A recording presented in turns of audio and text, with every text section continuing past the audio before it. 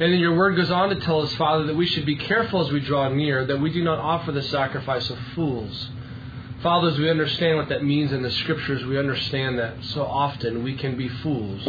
We can be foolish in thinking that we are like you or you are like us. We are not. We are the creature and you are the creator. You are the Holy One of Israel. You are from the beginning and the end. You are the Alpha and the Omega. And our life, our very existence, has both come to pass because of your sovereign grace and is continuing in its existence because of your sovereign grace. Father, we see in your word in Colossians that indeed, Christ, you are sustaining our life even now. The very words I speak, the very air we breathe, the very ears that these men listen to this prayer offered unto you is all happening because you sustain our lives. God, we thank you for this grace. We do not want to waste this grace. We thank you for the lives we've been given. We don't want to waste the lives we've been given. God, I pray that this morning could be yet another installment into our hearts and therefore into our lives so that they would not be wasted. God, it is true. We only have one life to live, and all of it is supposed to be lived unto you as an offering. I pray for each and every man present here this morning that they would choose not to be normal. God, you would have them to be exceptional. They would be the exception to the rule. They would not be known for just being male, but being men. And that they would cause a reformation, first in their own homes, and their own family legacies, and their own local church. That, God, we might be able to put you so clearly on display with what happens with this group of men. Help me, Father, this morning to unpack your word, make it come alive in our minds, in understanding, in our hearts, in application. In Jesus' name, amen. Well, we learned last night, using World War II as an example, that history does teach us. Nothing new there to learn as to that principle of history teaching us, but it's often good to be reminded of how history teaches us. What I want us to learn from this morning, by way of analogy and illustration, is not World War II. I want to go back even further. I want to go back to the days of the Scriptures. Let's have a crash course history lesson here coming from the book of Acts. In the book of Acts, in Acts chapter 19, parachuting into this timeline of human history, what's happened, obviously, as we know, is that Christ has come, He has lived, He has died, He has resurrected, and He has ascended. He has sent out His disciples.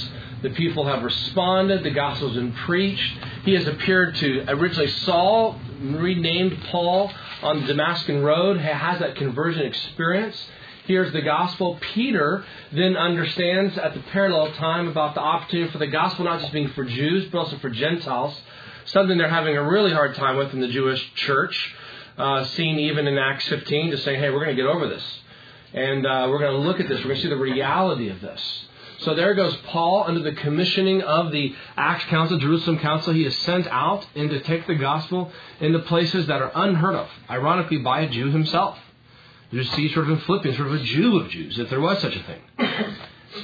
He has sort of the Ivy League resume of Jewish pedigree, and this is where he goes, not to Jews but to Gentiles. He comes into town. His history is going to synagogues first. He takes the gospel there, but inevitably, as it happens in every town, next thing you know, he's put out of the synagogue, and so he goes to the marketplace. See that in Acts 17. There he is waiting, and he's waiting for Timothy, and so there he is at Mars Hill, and so he has this conversation. He sees the city, and they invite him. They want to hear from him because these Greek philosophers fancy themselves in hearing new things, and so let's get Paul to tell us some new things. Who is this guy who's got these new things? And so he preaches the gospel to a room, or to a stadium full of non-Christian people present, who have no religious background and association from the perspective of Jewish religion and understanding from the Old Testament. Acts chapter 19, having set that stage, is the establishment where Paul comes to the town of Ephesus and he establishes a church. He preaches the gospel, people respond to the gospel, and the church starts and grows. And for 3 years, from AD 53 to AD 56, that church is growing. And he is there with them for 3 years. So let me just say that again back to you. In Acts chapter 19, he shows up. He's there in Ephesus, preaches the gospel, people get saved, people grow, this church grows, and before he leaves, he appoints elders to be in charge of the church. He's with them for 3 years, he leaves. A year later, he's passing through the region again in Macedonia, and he calls, in Acts chapter 20, he calls for the Ephesian elders to meet him on the seashore that he might see them one more time before he gets on a ship to head toward another part of the world. So, again, starts the church in Ephesus, is with them himself for 3 years. So I just want to talk about our church planting pastor. How about the Apostle Paul? That'd be pretty cool if you ask me. I'd resign and come to his church. So there he is. He's pastoring, he plants a church, pastors it for 3 years, leaves, continues in evangelistic ministry and planting churches, comes back to the region, not exactly in the town, but in the region. These elders meet him on the seashore and have this conversation together in Acts chapter 20. A year after he's left them, now in the 4th year of this church, a year after he's left them, and he just has a very candid conversation with these men. He talks about his ministry to them. He says, listen, I denied you nothing. I taught everything to you. It's yours now. But then he also charges them about the reality of the responsibility that has been entrusted to them to give leadership to this church. And he says, you need to be on the lookout. You need to be aware. And he goes on in Acts chapter 20. He even talks about false teachers coming from within the church, even from some of you, he says, as a possibility. Well, that's not really motivational speech. That sounds like discouraging talk there. So that's AD 57. Okay? Acts chapter 20. Now, let's jump ahead now. 3 years later, Paul is in prison. 3 years after he has left them, he is in prison, and he writes, while in prison, the letter, Ephesians, to the church at Ephesus. 3 years after he's left them, it's already starting to come to pass. False teaching has come. They're starting to pull the church apart. Problems from within the church and issues going on, how the church is engaging with each other. Young church, immature church, relative to, some of our churches. So, for example, the church I pastor, by way of privilege, is 113 years old. This church is 6 years old, 7 years old. Paul writes them the letter of Ephesians, and you can read the letter of Ephesians and see, wow, for a church hasn't gotten that far from the apostolic ministry that established it and the commendation that was given to their leadership to see all the problems that have begun. That's AD 60 when he writes that. 2 years later, after he writes the book of Ephesians, he's out of prison, he's traveling through Macedonia, and he comes to Ephesus to deal with 2 false teachers. Then he leaves Timothy behind to deal with this church while he continues on. 1 Timothy, this Pauline letter to Timothy, is a letter to Timothy to deal with the church at Ephesus. Now I was going to put all that together for you. Go back to our timeline. AD 53, he plants the church. He stays with them for 3 years. AD 56. AD 57, he comes back through in that area again, sees the elders, and gives them a huge apostolic charge. Recorded in Acts 20. That's AD 57. In AD 60, so 3 years after, he is in prison writing to them because it's already starting to take place. AD 62, he's out of prison, coming back through town to deal with these 2 teachers, Hymenaeus and Alexander, he has to deal with. And he addresses this issue with them, and he leaves Timothy behind. Now, I could ask you guys a question to consider. If a church that's established by the Apostle Paul as a church planter, whose elders have been under God's sovereign hand chosen by the Apostle Paul, who have had Timothy sort of be on the fringe of the second generation of pastoral influence, can go as wrong and as bad and as quickly as the Ephesian church has? what makes you and I think that we're not any less suspect and not any less subject to that kind of problem? I mean, gentlemen, I need you to understand something here. The reality of the church is not even just in the generation that comes after you. From the timeline we see in Scripture, it's within your very generation. So when Paul then tells Timothy, we got to go Ephesus 2.0 here. Or rebooting this thing. We're going to reformat the hard drive. And so what happens? Go to 1 Timothy.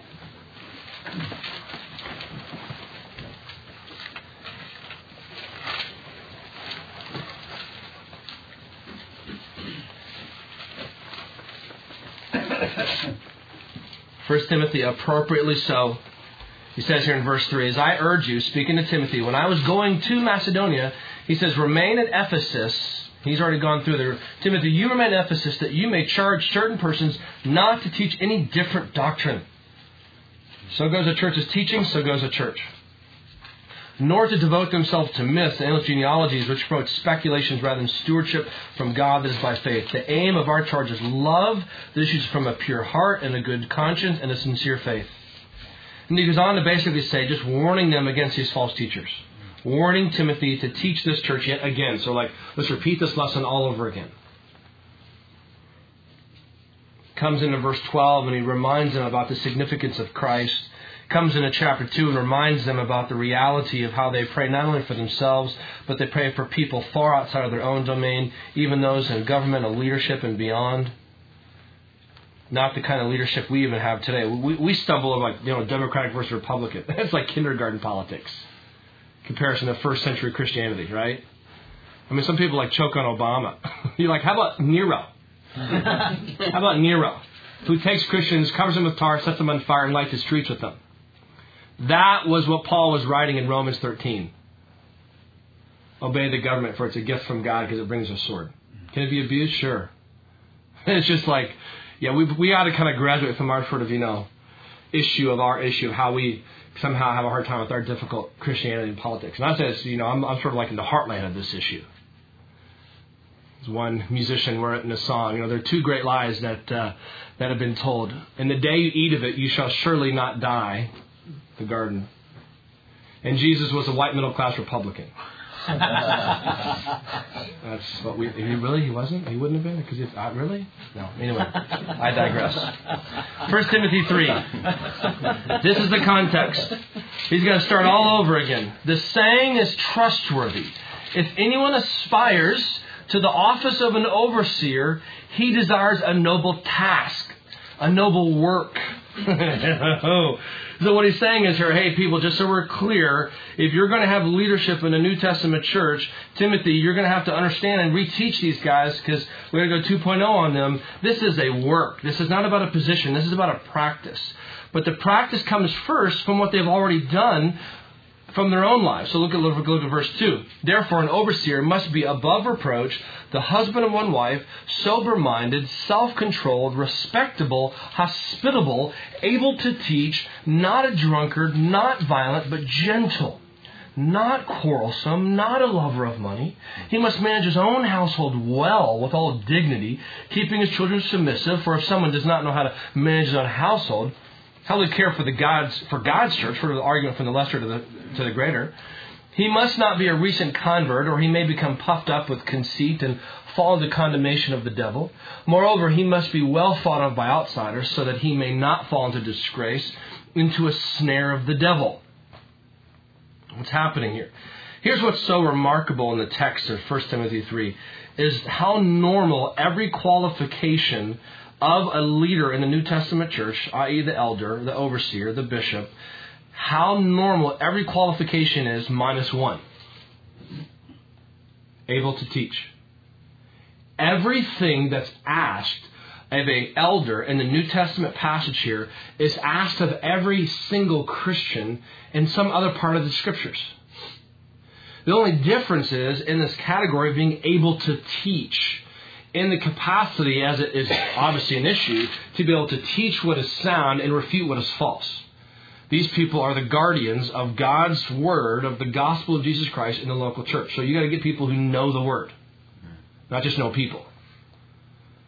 The church that I pastor, they, when I came to the church, very humble men who were elders in the church, but they were very honest and said, hey, here's the deal. We're voted as elders because it's just kind of a whacked out kind of weirdo thing how it all works out. But basically they're voted. He said, we're just kind of voted in based on popularity. So sort of, who the people know the most and who the people who we sort of know the most, or sort of determines who gets voted in to be an elder. And in their humility they said, we're not really sure if we're actually qualified to be elders. It's just sort of by default, we kind of made the elders because we know the most people. I'm like, first of all, one person you need to know the most is Jesus Christ and His Word. And then we'll work from there. If you don't have that relationship real solidly dialed in and the knowledge of His Word and the capacity to teach that to others, we're already behind on this deal. But the reason I want to get to this issue is to speak to you guys as men this morning is because we talk about leadership in the church. Sometimes if we think we don't have the title of a leader, we've not been given the function of a leader, that those expectations are not put upon us in responsibility and character expectations. The reality is the reason you have elders be described as these things is because you simply ask them to live out the functioning portfolio of the Christian life in such a way that what they then teach people from the Scriptures is illustrated with their life. That's what happens with their life. So, for example, speaking again in the context of the church that I pastor, we came to this section and taught to this, and I meet with the elders, and so we have a monthly elders meeting, and that's an important meeting, sort of the time to oversee matters of the church and really give attention to the mission of the church and how we're advancing the gospel and the work we're seeing and the discipleship that's taking place and member care issues and some counseling scenarios we're going to work out and some challenging issues we're going to think through there. And so I said to the men, gentlemen, this time will not be enough time to accomplish what we need, which is honestly the discipleship of each other and the growing and advancement of our own eldering instincts from the Scriptures and from our life. So we began to meet every other Tuesday morning, and we've been doing that for the last 2.5 years. And for a 6-month window, we met every single week just because of the situation in which we're dealing with in our own lives. And so we just started with 1 Timothy 3. Just sort of like nothing new under the sun here, just like it worked for them, let's go to us. And so 1 Timothy 3, we just began unpacking. So this is kind of how we just kind of made this thing very simple. So, okay, guys, here's the deal. This maybe was never expected of you, but here we go. We're going to start this thing now, and we're going to pick up the speed fast because this is a problem, because right now we're undermining the whole ministry of the local church here. You are supposed to have been described as having been practicing hospitality before you even made an elder. It's like, hey, Zach, I just got a favor to ask you. If we make you an elder, do you think maybe you could start doing some hospitality? I mean, I know you're kind of a busy guy, but it's kind of important. Jesus is kind of big on it. I thought it might be. So do you think you could kind of make that a priority? Do you think maybe kind of get that thing going? And I kid you not, I had one elder actually have a conversation with me who was not yet a know. He's like, hey, now this kind of shows you kind of the maturity of how our church is kind of growing and understanding. He's like, now, if I become an elder, like, how serious are you about this hospitality thing? I kid you not, it's a conversation. And I said, I'm just as serious as Jesus is. Practicing means a characteristic description of a normative reality of your life. So we look at sort of like, how serious are you about me practicing integrity? No, I'm pretty serious about that too. Because that whole above reproach thing seems to qualify it in a manner that's like, I had this episode of time. It's kind of it's sort of a rare time where I got all godly. And then then obviously that stopped, and then I kind of go back to this. And so when someone says, hey, where have you been godly? You go, yeah, there was that time. See, there it is. But it's like hospitality, right? You're like, hospitality. So, hey, was there time? Yeah, there was that time. I remember that birthday 10 years ago, people came over. It was great. I say this, gentlemen, because the expectation, I'm just using a nuanced reality here, the expectation of all Christians in the church is hospitality. This is normative Christianity. This isn't exceptional Christianity. Hebrews talks about it in such radical ways. It says, hey, just so you're clear about hospitality, about even entertaining strangers, so not just Christians but non-Christians. Some of you might even be entertaining strangers unaware, he says, in Hebrews. That's a bit radical. It kind of makes you like, look at somebody different. I wonder if that's an angel. I mean, this is what's being taught there in the text. All of this, gentlemen, is to get us to this reality. Leadership, picking back up what we talked about last night. Leadership, in summary, by term, is example. Where do you see this in the text? Go to 1 Peter 5. We've got one more passage we're going to land in after 1 Peter 5. I'm building a case here that I want us to understand the normative expectation from the Scriptures of how our lives are lived. 1 Peter 5. Peter, not Paul now, Peter. So I exhort the elders among you, as a fellow elder. So in his humility, he's not sort of sitting above them. He's sitting with them in his exhortation. He's submitting himself to the same exhortation. As a fellow elder and a witness of the sufferings of Christ, well, glory here, as well as a partaker in the glory that's going to be revealed, meaning the glory is not in the human life we live, but in what's coming after. Shepherd the flock of God that is among you, exercising oversight. So he's speaking to the elders. Shepherd. All of the imagery that comes with that. Exercising oversight. Not under compulsion, but willingly, as God would have you. Not for shameful gain, but eagerly. Not domineering. So it just kind of goes with this, positive, negative. Not domineering over those in your charge. But, here's the key, but being examples to the flock. Gentlemen, leadership in life, whether it's serving as an elder or serving in your home or serving in your job, comes by simply being an example. That everything you would expect of another, everything you would want for another, is by practice, not by perfection, but by practice being worked out in your own life. Now, why does this connect to what's going on in this room if it's not a room full of elders? Because the normative understanding, the normative orientation in the local church with men is men to men.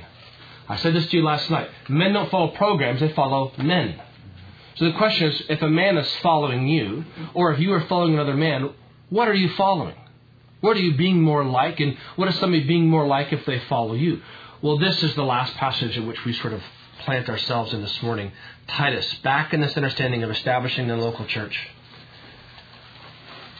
If we see churches can go bad so quickly, so fast, and we see that the establishment and the continuation of godly New Testament biblical leadership is the means by which you counter that slide, and we understand that that slide comes not only from teaching soundness, but also living it by illustration, we actually ironically look to not only the elders of the church to model that, but we look to everybody in the church to fuel that. So that fuel, again, look at Titus, similar. Paul writing, different audience. Titus is the audience, different location. It's not Ephesus, it's in the island of Crete. Establishing churches, similar qualifications of elders. Very parallel passage to what I just read in 1 Timothy 3. But you move quickly from the establishment of leadership to sort of the reproduction of that through discipleship. And that's what happens here in Titus chapter 2. But as for you, teach what accords with sound doctrine. Older men are to be sober-minded, dignified, self-controlled, sound in faith, in love, and in steadfastness. Older women, likewise, are to be reverent in behavior, not slanderers or slaves to much wine. They are to teach what is good, and so train the young women to love their husbands and children, to be self-controlled, pure, working at home, kind, and submissive to their own husbands, that the word of God may not be reviled. Likewise, urge the younger men to be self-controlled. Show yourself in all respects to be a model of good works, and in your teaching show integrity, dignity, sound speech that cannot be condemned, so that an opponent may be put to shame, having nothing evil to say about us. I'll just stop right there. So if we establish godly churches through the gospel and the recognition of godly leaders to continue leading those churches, then we grow godly churches through discipleship that comes to every single man and woman in that local church. So, by way of consideration, as already a point of application and reflection to consider, how are you contributing to the future life of Calvary or to the future death of Calvary? Your answer to that is found based upon your connection to discipleship in your church. Now, time does not permit me to give a primer on discipleship. But I simply want to say, and I'll get into it in some part here, that your relationship to discipleship is not only a demonstration of your humility, but it's also a demonstration of your love for something greater than you, which is Christ's church. See, here's the promise from Matthew 16 from Jesus. Christ says He promises to build His church. Against the gates of hell will not prevail. He just didn't promise to build your church. He promises to build the church. Here's what's so stunning. The church at Ephesus, you can't find it today. You can find the church. You just can't find the local church at Ephesus. So local churches are representations in locale of the greater body of Christ. And that's what the biblical norm is, and that's right and appropriate. But as to the relationship that your local church has to the greater church and the gospel testimony of the church of Jesus Christ is largely dependent upon your faithfulness to what God has intended for local churches and relationships. Think about Proverbs 18:1 as a consideration. Proverbs 18:1 says, whoever isolates himself breaks out against all sound judgment. Let me just say it to you again in a reality. So what it says is, for a man to pursue a life of relational isolation, to use another repeated proverbial term, is a fool. I say, well, that's often unkind. You're supposed to be giving me a hug and be committed to my self-esteem. I'm committed to Christ's esteem, not your esteem. Christ's esteem is being built up as in the measure and the manner in which you're being faithful to Christ. Which ironically leads to your joy, not to your suffering, your pain. So the reality, though, is so often in the church, particularly with men, more so than with women. Isolation is the norm, not the exception. But what happens in Titus, Paul tells Titus, this is absolutely unacceptable in relationship to each other. You not only have sound doctrine coming from your leadership in your church, you not only have lives who are then being impacted by the sound doctrine and growing godliness, but then you have lives who are influencing each other in relationship so that generationally that legacy of godliness doesn't just die when you die. So let's go back to the text and see it before our eyes. The first foundation for discipleship in a local church is going to be the reality of sound doctrine. Sound teaching. We rise and fall on gospel truth. We rise and fall on the faith once for all delivered to the saints, as Jude would say. So, in so much as the church is sound in its teaching, the church has the capacity, not yet the guarantee, has the capacity to be sound in its church. But if you miss the soundness of its teaching, no matter how many relational structures you have and environments in which you're together in, it can never be sound apart from the Scriptures being established. And thankfully, under your pastor, Dave, it's not a question. Your legacy, your timeline shows you have been known for faithfulness in teaching. But now you don't just move from faithfulness in teaching, you go from now faithfulness in demonstration. So you look at it in verse 2. Older men are to be sober-minded, dignified, self-controlled, sound in faith, in love, and in steadfastness. So what happens is term sound in faith, Paul is sort of playing off on the terminology here that he's already used in verse 1. Sound in doctrine, now sound in faith. So now you're talking about sound in the fruit that comes from doctrine. A life of faith, a life that's characteristically known for its godliness. Not only its theology that it subscribes to, but in demonstration of the fruit that's seen because of it. And you see that just sort of unpack here in the text. And it's no different. It's like this is just a conversation for men in the church. It's the same thing for women. But notice how God is intentional here, and this is another good example in the Scriptures, of how God is intentional in recognizing the differences between men and women and what they're to be known for, and what they struggle with, what the challenges that they face. So he describes these things that old men are to be known for and young men are to be known for. So, gentlemen, let me just ask you a question. particularly those of you who would perhaps identify yourself sort of by self-reflection as being older men in this church, are you known for being sober-minded?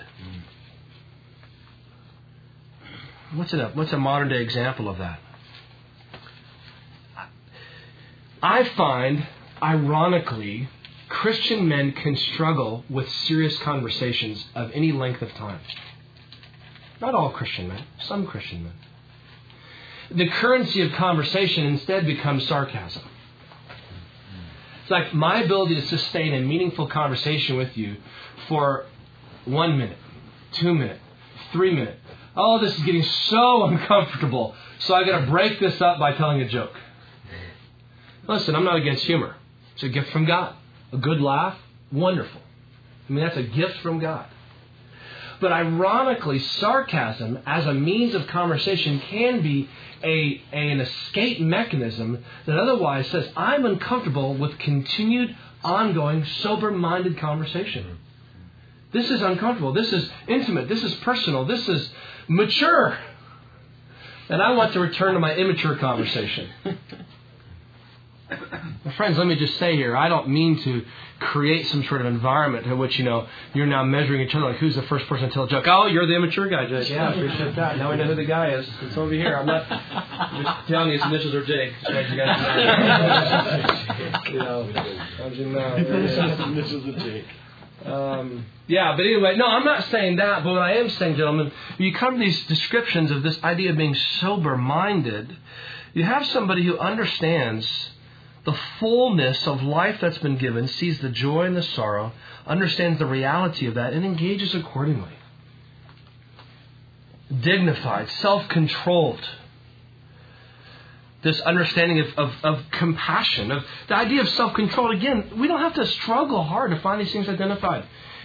John says, if you take all of the worldliness around us and you sort of boil it all down to 3 things, the lust of the flesh, the lust of the eyes, and the boastful pride of life. You say, well, Pastor, I'm good there because, I'm not like those people, which sounds ironic, a lot like Luke 18. So glad I'm not like that guy. Because I don't do whatever it is that you sort of categorized as being the lust of the flesh. I'm not a pornographer, so I'm good. I'm maxed out on my credit cards, but I'm not a pornographer, and I'm good. So you're telling me you struggle with lust of the flesh? No, because I thought lust of the flesh meant I don't lust after women. Well, that's certainly part of it. We understand lust of the flesh is a whole lot more than that.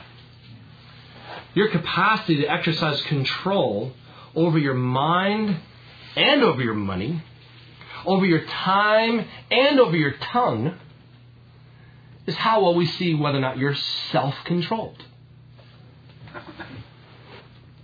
And I think therein lies some of the deeper tests of spiritual Christian maturity. How well you see that work its way out in your life. Being self-controlled. Sound and faith spoke to that already in passing, just to briefly describe this reality. Just the soundness of it in trial, soundness of it in patience, soundness of it in understanding God's providence in life and how you respond accordingly. In love and steadfastness, the sense of resolve and character description that's given there. Gentlemen, I ask you, for those of you who identify yourselves as being older in this room, would the younger men in this room think of you like that? Would they think of you as being sound in faith, sound and sober-minded and self-controlled? Would they think of you in some ways being, when I grow up, I want to be like them? Or do they just sort of off the scenes, kind of behind, sort of unplugged, just sort of say, well, he's a good guy, I really like him, he's, very personal, or he's got this going for him, but there are just a number of areas I'm sort of saying, I don't necessarily want to be like that in. So there's sort of a la carte their pursuit of you. If they even pursue. The younger men in the room, you see yourselves in verse 6 being spoken of. This issue here about being self-controlled. It's characteristic of what Paul teaches Timothy as well about fleeing youthful passions. The reality of the maturity that comes in this, as Paul is saying to Timothy. So don't think youth is a patronizing description, because Timothy is considered youth. And he's establishing churches and training elders. So don't think of youth as being a patronizing, well, I can't do anything because I'm youth. Because he says in 1 Timothy chapter 4, let no one despise you for your youth, but set the believers an example in speech and conduct and love and faith and in purity. We look at Paul giving similar instruction to Titus on how he should be teaching the younger men. In summary, he just calls and says, hey, you're to be self-controlled. You're to have capacity to control yourself and the actual function of that. You know, gentlemen, I think what's important in your relationships to one another is to first of all identify, do you have relationships to one another? Question number one. Question number two is, if you do have relationships to each other, how do those relationships fuel each other into growing godliness? I, on the phone with a friend of mine, spoke to a very dear friend. We have been friends for many, many years, going back to Florida, and was talking to him about how he's doing, how his walk with Christ is, what's going on in his life, how his married life, how he's doing as a father, what's going on, and just talked about so many things. And he just talked about, honestly, his heart's dry. He's not ungodly. He's not out, traveling and losing money and embezzling endeavors. He's just feeling his heart is dry. He feels like his marriage is sliding. And again, not ungodly, just like not being intentional in pursuing my wife and dating her and loving her and developing these good godly conversations. And so my question is, who is in your life to whom you would have these conversations with, that you would confess this to? In his particular circumstance, he said, well, it's very difficult because of being in leadership. That is hard because the temptation is that people will interpret, oh, no, we have a bad leader. No, you just have a sinner for a leader. But that's where the rest of us are as well. But because that environment in which he ministers in is so new to this environment, that people don't sort of understand this. And that's sort of the chicken egg principle, unfortunately. Which one goes first, the leader or the people? So the people understand and the leader starts to practice. And I said, in what environment do you work out your confession to then move to your repentance, to then move to your accountability? Right? You can get, for example, I can get a bunch of teenage guys together as a former student ministries pastor, and I can pretty much, after enough relationship, get a whole lot of confession. Man, I tell you what, Pastor, I'm struggling. I looked at that girl and I lusted. It wasn't good. I don't feel good about it. I know it's wrong. I just want you guys to know. Okay, that's not bad. That's confession. But confession is the same thing as repentance. Repentance is the desire to actually turn from what you're confessing and to not repeat it again. So now what are the actions to what you're going to take to repent of that, the fruit of that repentance? Well, I just thought I'd tell you. Oh, no, friend. To know this about you and to not speak to you about it would be to not love you, be to hate you. So we now mean to move in our relational environments to go from confession to repentance, to then in the relationship that we have to go to accountability. Accountability and encouragement. I just ask you guys, normative Christianity here. To whom do you confess? I confess the Lord, Pastor. I praise God. Hallelujah. But to whom here in relationship do you confess? This is the one another's working itself. Confess your sin one to another so that you might pray for each other. Not pray for each other's surgeries coming up in 2 weeks. Pray for your neighbor who had a lost job because they knew somebody named Mike who has another friend named Bill. And because of their circumstances at work, they're struggling with a tax file return that might come back on them in 5 years. What? And we could pray about them. Here's what I found when you get together in prayer meetings. We pray for everybody outside the room. And then when we pray for the people in the room, we have knees, ankles, and elbow prayers. Pray for my knee, pray for my ankle, pray for my elbow. We pray for physical things. My heart, don't go there. Do not go there. that has got a do not cross sign across the front of it. Friend, Proverbs 18:1. You're isolating yourself. You're breaking out against all sound judgment. You're setting yourself up. Something that I want to give you, I wish I would have thought ahead well enough to have all the copies made. I do not. So I'm going to email this to Dave. Dave is going to make copies of this and make this available to you guys. It's just something I wrote up for the men that I disciple. Lessons on biblical manhood. And one of the areas that I think would be a good thing for us to consider in your relationships to each other, both in peer relationships and in discipleship relationships. I have here is this issue of leadership in the home. 12 areas to evaluate your leadership in your home. So you go proactive, not reactive. You don't wait till okay, I got to tell you something. My wife and I, we haven't talked to each other in 3 weeks. And honestly, we haven't had physical intimacy in 4 months. Couples do that? Young men, wonder, that couples would do that? Oh yeah, couples do that for sure. So to whom am I having that conversation with? That's a reactive environment. I'm talking about a proactive environment where you don't ever get to those days. I have the sheet here that I want to give to you. Again, Dave will print it and mail it to you. Areas to evaluate. The gospel. How clear is the gospel? A point of regular conversation in your home. How are you daily manifesting the lordship of Christ in your life? Character, humility, manhood, commitment, accountability, sacrificial service, ministry, encouragement and exhortation, maturity, finances, parenting. These 12 categories to consider as you begin to work this out in relationships with one another. I think the reality, gentlemen, from what we see in the New Testament church, from the church at Ephesus, the church in Crete, on the island of Crete, and the church here, Tennessee,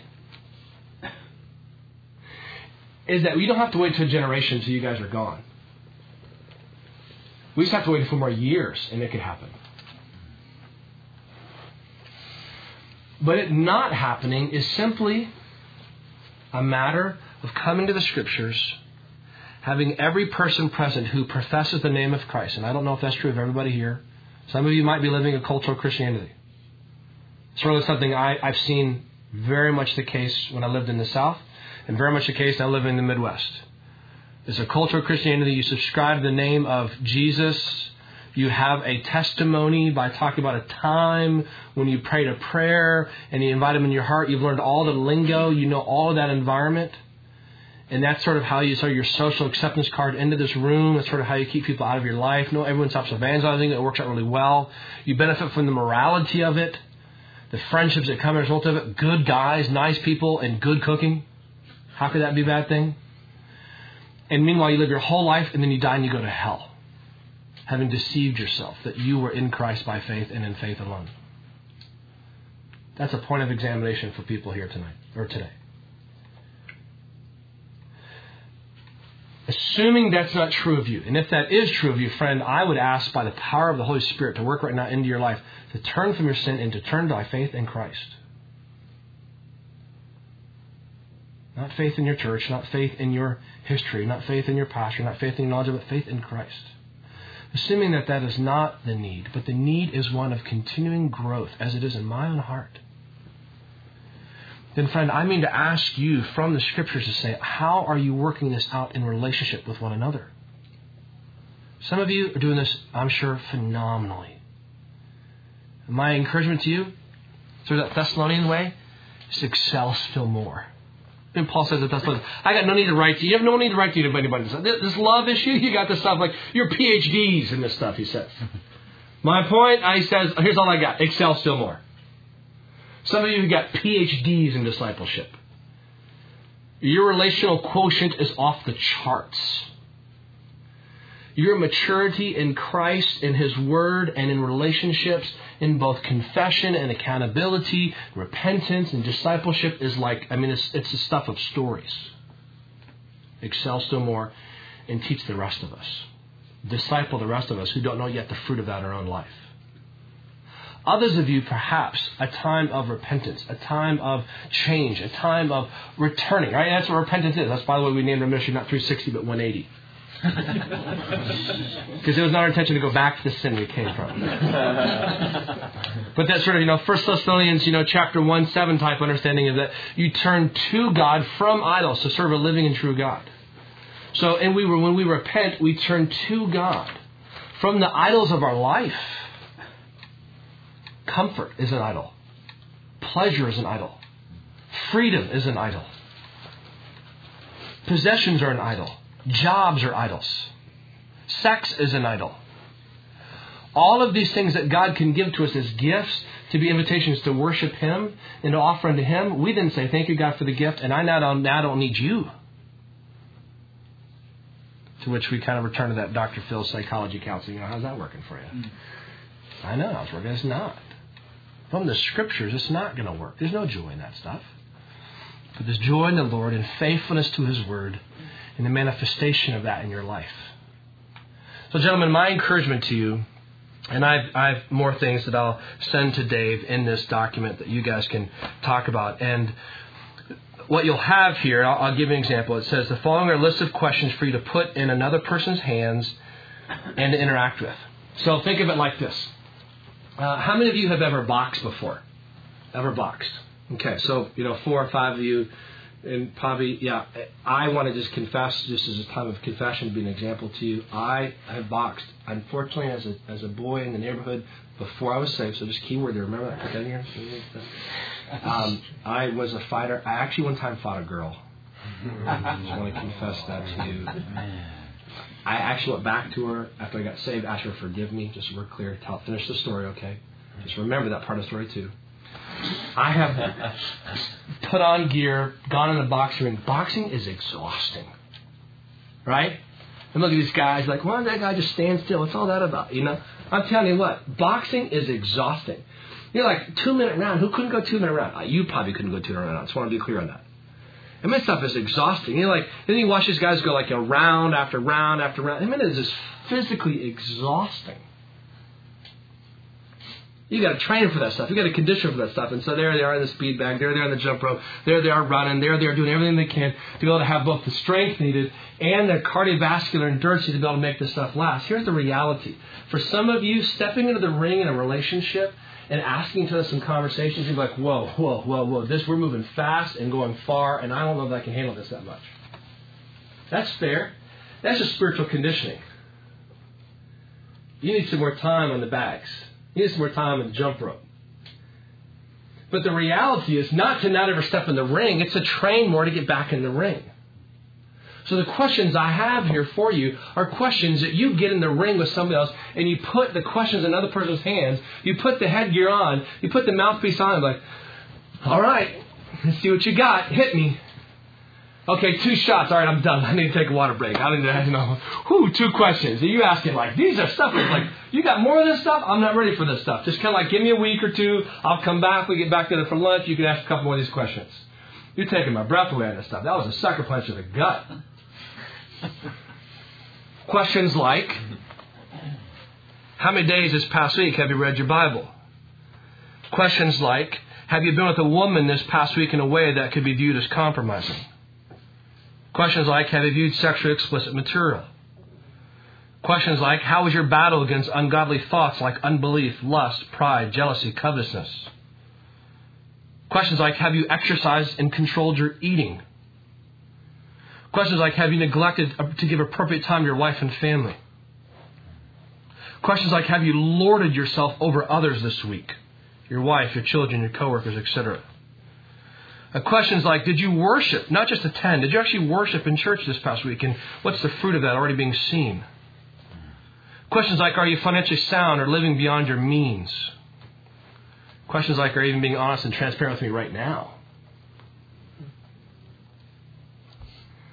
Some of you, people like putting the headgear on for the first time. A question or 2, ring the bell, give me a couple weeks, I'll come back. That's fair. My question simply to you this morning is, do you actually get in the ring? Or do you actually consider yourself a good boxer, a good Christian, but never have you actually stepped into the Christian life in relationship with another person and engaged in a manner in which Jesus wrote in His Word and He lived out Himself with other people in life? So you can call yourself mature all day long, as can I. I can have the title pastor. I can study the Bible and teach and sort of ascend, descend back into my life away. The reality is that this stuff is being worked out in the context of community, of relationship. I'm just fooling myself, but I'm not fooling the Lord. And truthfully, I'm not really fooling you. We go back to what happens in the Scriptures. Churches lead with leaders who lead by example. So guys, my question is, what is the example of your life? Does it need to change? Or does it need to stay the same? And who else are you drawing into that example with you? For good and for God's glory, or just for your own sort of idolatrous selfishness and isolation? That's what we see in the New Testament.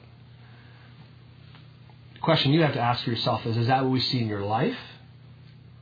And for all of you to answer collectively, is that what we see in our church?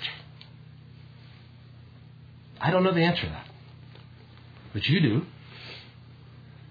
And I pray that if I was with you in a year's time, that would only but increase in its quotient at Calvary. Let me pray. Father, thank you for the opportunity this morning to feast on your word.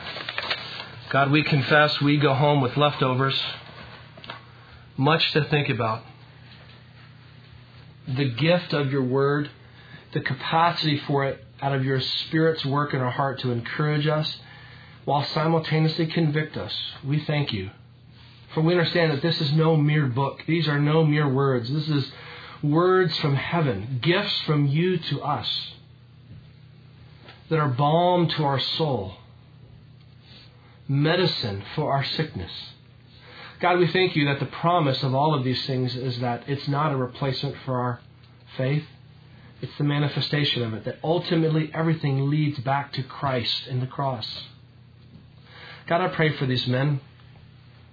I pray that they would not waste their life, waste their money, waste their homes, waste their children, waste their marriages, waste their jobs, waste their spiritual gifts, waste their minds.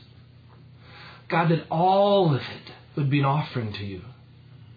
Whether it be given by way of hospitality, given by way of investment of relationship and discipleship, given by way of careful, disciplined desire to pursue you, given by the opportunity to care for others who are deeply needing compassion and care and love and acceptance, care because of the soundness of your word that is growing in their hearts. God, let them not waste their lives. May I not waste my life, for we only have one to live.